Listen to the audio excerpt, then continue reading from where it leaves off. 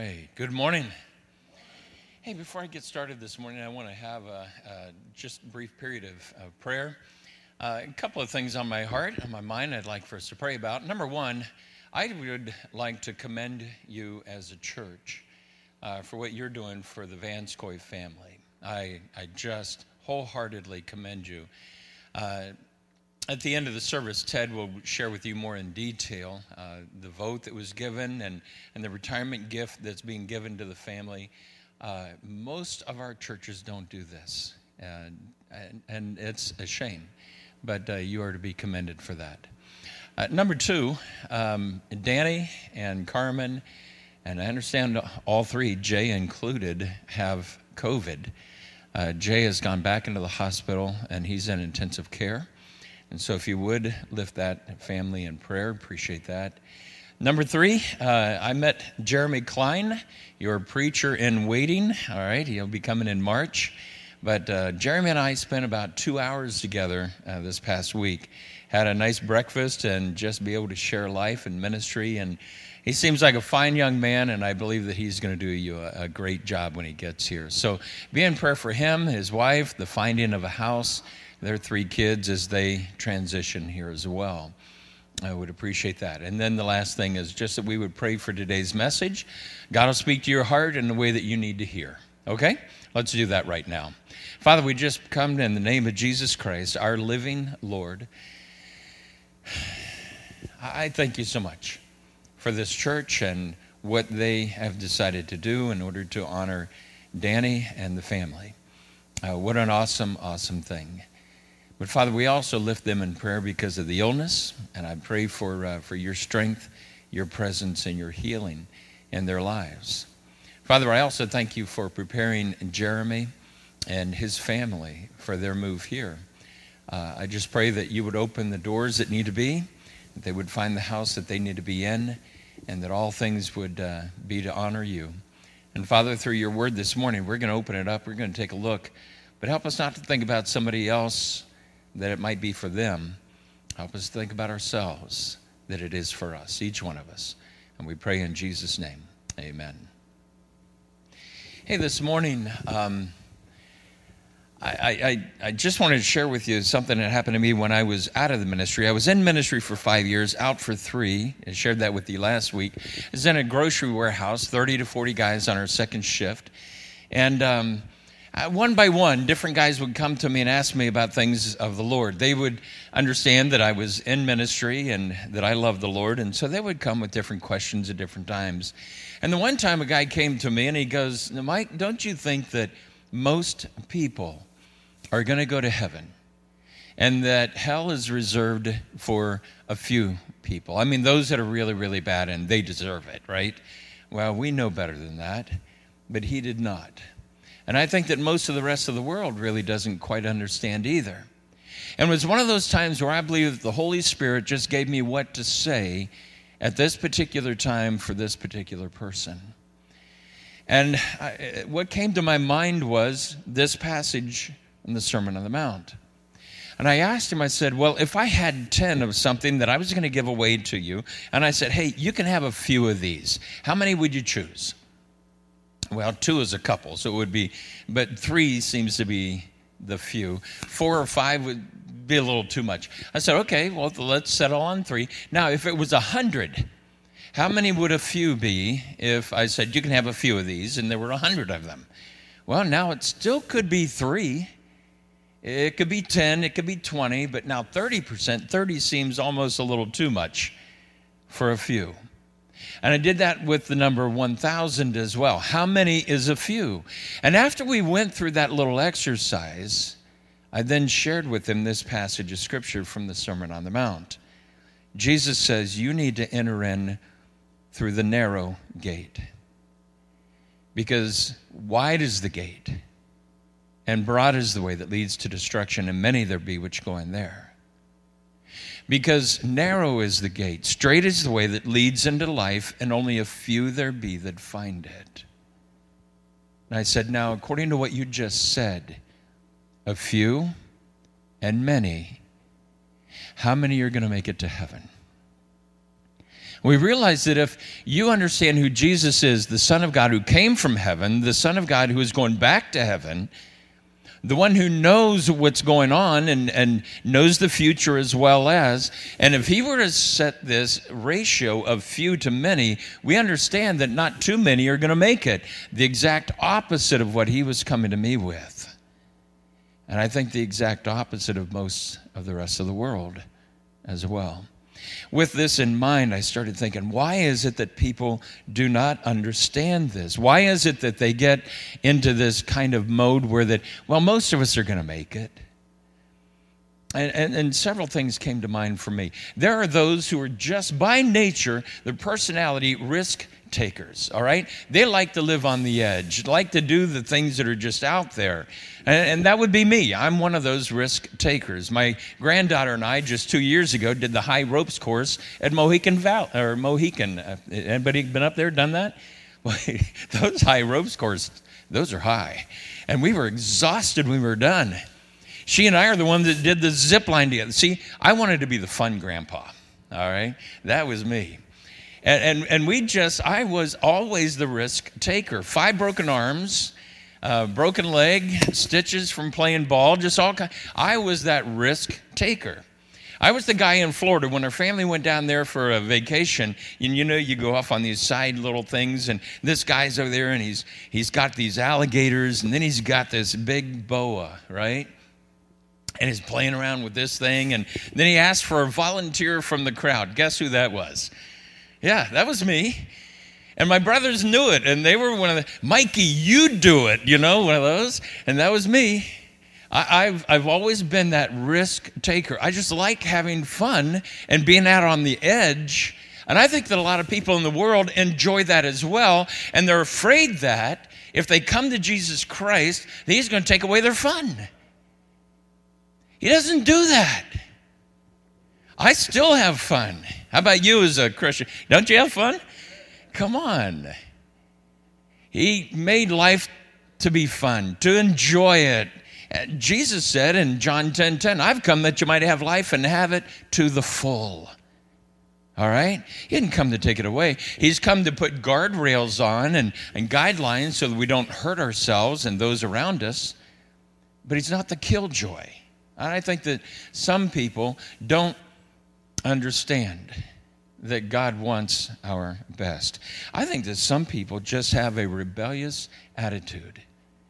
They just don't want anyone at any time telling them anything they have to do or not do. Satan has a rebellious attitude, and I think a lot of that comes from the enemy. You're not going to tell me what to do. And I think that that's why some people do not come to Christ, don't see it.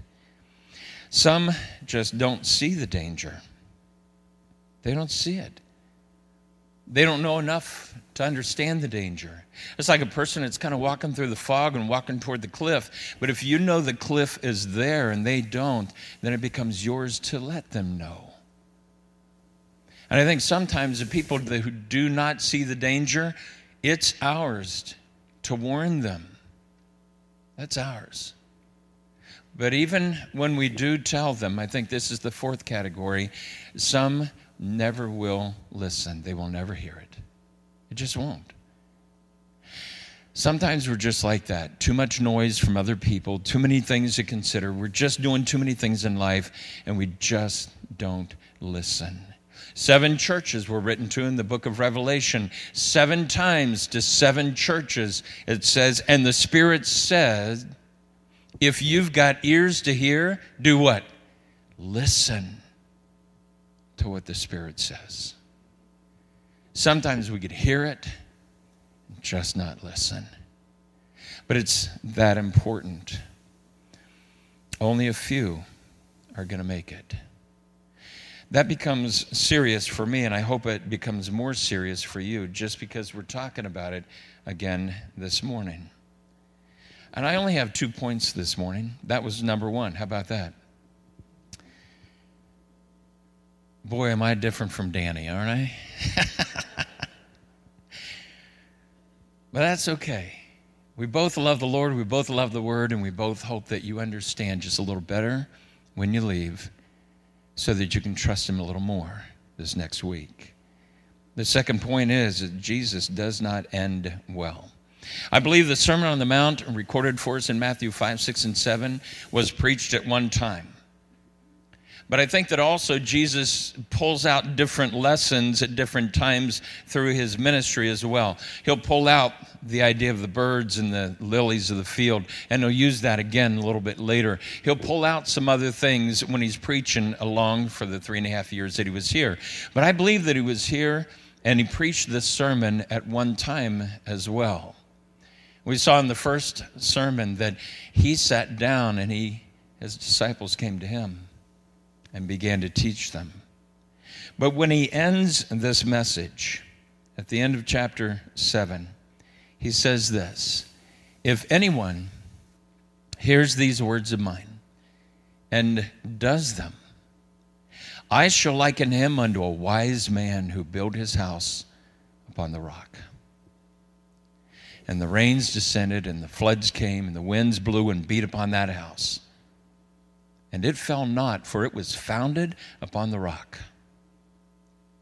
But if anyone hears these words of mine and does them not, he shall be likened unto a foolish man who built his house upon the sand.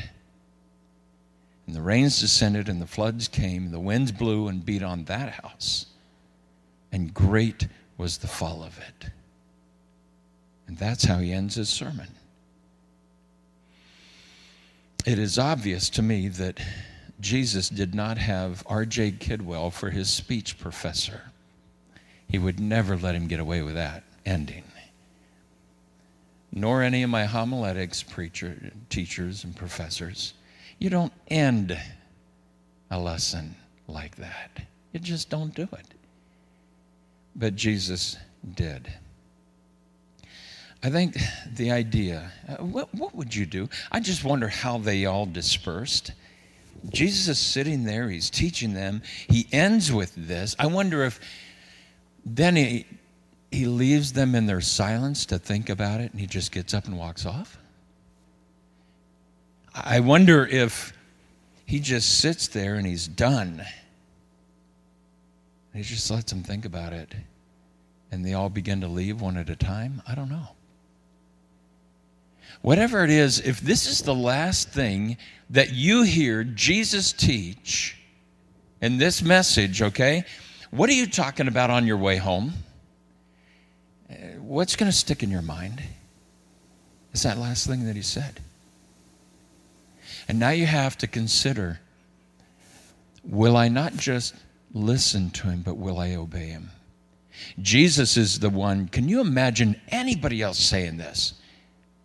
Jesus is the one who said, if you love me, you will keep my commandments. Can you imagine a preacher standing here? If you really love me, you will do what I tell you to do. Only the Son of God could do that. In John 15:14, he says, you're my friends if you do whatever I command you to do. Which means if you don't, you're not my friend. Who else would stand there except the Son of God and say something like that? I think he didn't leave them much choice. He only had 3.5 years in order to convince mankind that he was the Son of God, come down to earth, who could heal, who could teach, who could calm the storm, who could walk on water, who could raise the dead, who could make a lame man to walk, who could prophesy that he was going to raise from the dead and then do it. 3.5 years he had, and that was it. No sword, nothing else, but the love of the Father within him. And he could say these kind of things. I'll tell you what, if I were sitting at his preaching, it could make me very uncomfortable. How about you? I want you to do something for me right now, okay? Take your hands and just put them right out in front of you. Not up in the air, but just right out in front of you, all right? Do that. Now, interlock your fingers, all right? Just fold your hands, okay? Now, I'm curious. if you folded your hands and your right thumb is on top, raise your hand. I'm just curious. Okay, if you're a left-hander on top, raise your hand. Man, that's about half. Isn't that amazing? I'm a right thumb guy, so I thought everybody's a right thumb guy, right? It's not it. Now, put them the opposite way. Whatever it was, if the right was on top, now put the left on top, and vice versa, okay? Is that a little awkward? Doesn't it feel a little uncomfortable? All right, now do this. Cross your arms. Just go ahead and cross your arms. Come. Now, cross them the other way. Isn't that awful? My right hand doesn't want to stay in there. It's just goofy, isn't it? It's just uncomfortable. It's not natural. All that. Now, you're going to have to do this. Take your left hand. That would be the one on this side of you, okay? Take your left hand, put it up here in the air, put it over your head, touch your right ear, turn to somebody and say, "You look pretty silly." Just, yeah, you do. All right, I just threw that one in there for fun, okay? With two lessons. Number one, when God calls us to be His, He calls us to be uncomfortable until we do it enough times that we feel like, oh yeah, this does make sense. But when you change something right away and He calls you to follow me, it's not going to seem right at first. It's not. The other point of this is that there are those in this world who gain an audience just because they can do something that other people cannot do. They can put a ball through a hoop. They can throw a football. They can sing. They can hold an audience. Their influence is just tremendous in this world. And all of a sudden, because they have this kind of influence, people listen to what they have to say about God. Isn't that amazing? Like they would know about God because they can do one of these other things? Or they will listen to them about parenting. Or they'll watch them and they're now living with somebody instead of getting married and having kids, and then finally they get married. Well, I guess it's not all that bad. And because they can do something special in this world, people give them an audience and think, oh, then that's okay. I'm telling you, Jesus said, you got to listen to my words and do them. And He ain't messing around. He's the one who loves us so much that He went to the cross to die for us. And as His sheep, we need to hear the voice of the shepherd.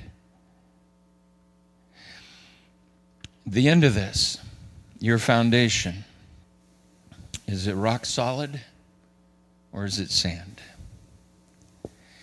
I love telling stories on my family. It's because God, I think, brings so many spiritual truths to us within our environment, our family, our homes. My two little granddaughters, one of the best things about being a grandpa is that you get to teach them all the fun things to do and then leave them, and I love it. I determined that when my grandkids were born, I'm going to be the fun grandpa, okay? So I was the one that introduced my two granddaughters to Arby's Jamocha milkshakes. How many's there with me? Come on, you're there. Okay. Love those things. It's like coffee and chocolate syrup all stirred up, and is it good? So about age of 3 and 4, I would introduce my granddaughters to Arby's Jamocha. That's not an easy word to say, Jamocha, okay, for a little girl. So my second granddaughter, in order to get her to say it, we accented that middle syllable, Jamocha. And it's something she looked forward to. So when we'd go up there to the counter and we'd order Arby's, you know what she told them? She said, I want a Jamocha. And everybody would laugh, and they knew what we were after, and we just had a lot of fun with that. But my first granddaughter, much quieter. Oh, she loved them. I'd get that Jamocha shake. I'd get an empty cup. We'd split it. And then we'd sit there and we'd just be drinking the life out of these two cups, right? And as she got to the very end of it, the straw you're sucking up the very end, you know what it sounds like, right? One of those numbers. Well, she's doing this, getting every drop that she can out of that Jamocha shake.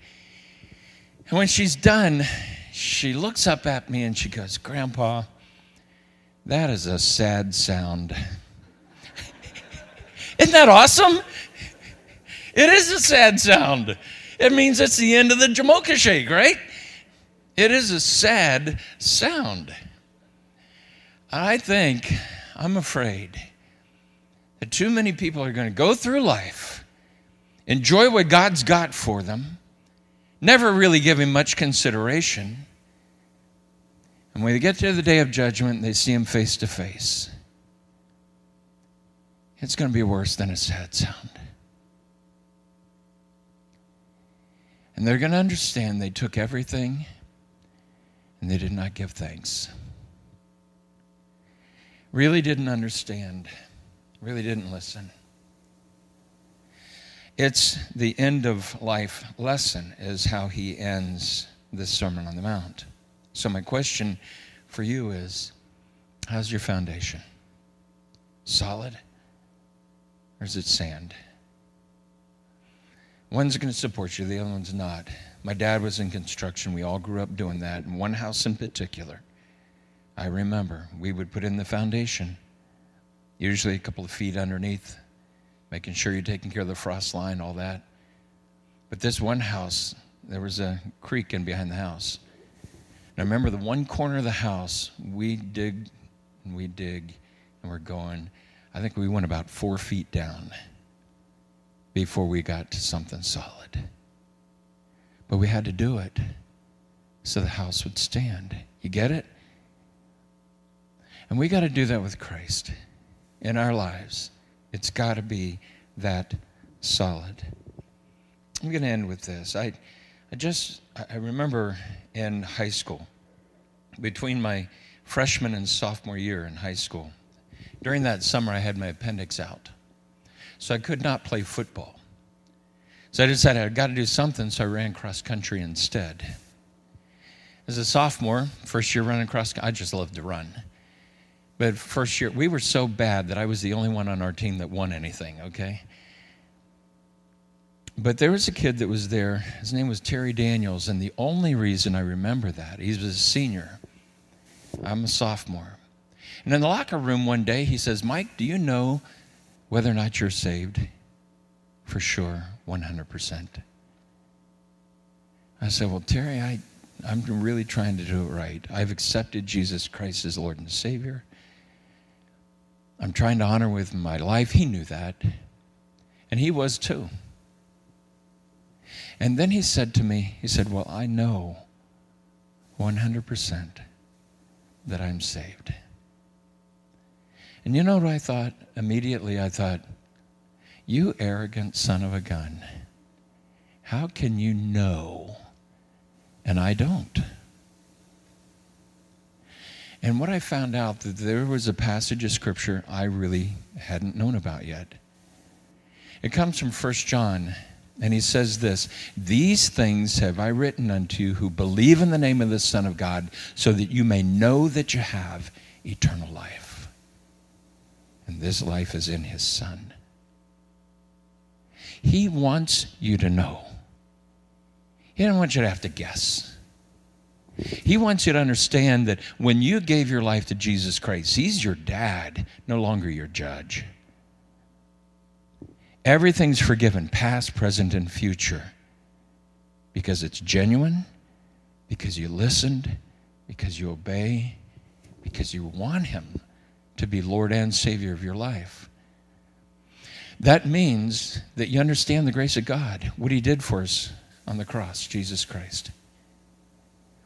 You understand that we are not saved by anything we do, but it's by accepting what he's done for us. Amen? But it also requires trust, faith. I believe he is who he said he is. I trust him enough that I will confess him before men. I am unashamed. I believe and I trust enough that I'm going to repent and I'm going to change my life, even if it's uncomfortable for a while, because he'll make me righteous, what I do. And I will submit to him and be buried in water, just like he said, for the forgiveness of my sins, the gift of the Holy Spirit, because I listen and I obey, and I want him Lord and Savior of my life. Most of the sermons that I preach are to his church. You're his church for the most part. But there also might be someone who has never accepted Jesus Christ as Lord, as Savior. If that's you this morning, the invitation is for you to take that step, to change your relationship with God, and know beyond a shadow of a doubt you're on a foundation that's solid. Jesus Christ will welcome you into heaven. Would you pray with me? Father, we thank you so much for your love for us, for your word for us, that it's true, it's faithful. And I just pray that if there's one who's outside of Christ here today, Father, may be listening online and is outside of Jesus Christ, that they know that they can call here, they can stand together with someone who loves you and share with them what's the next step. And just come to that relationship within you that they would be saved. We love you. We thank you in Jesus' name. Amen.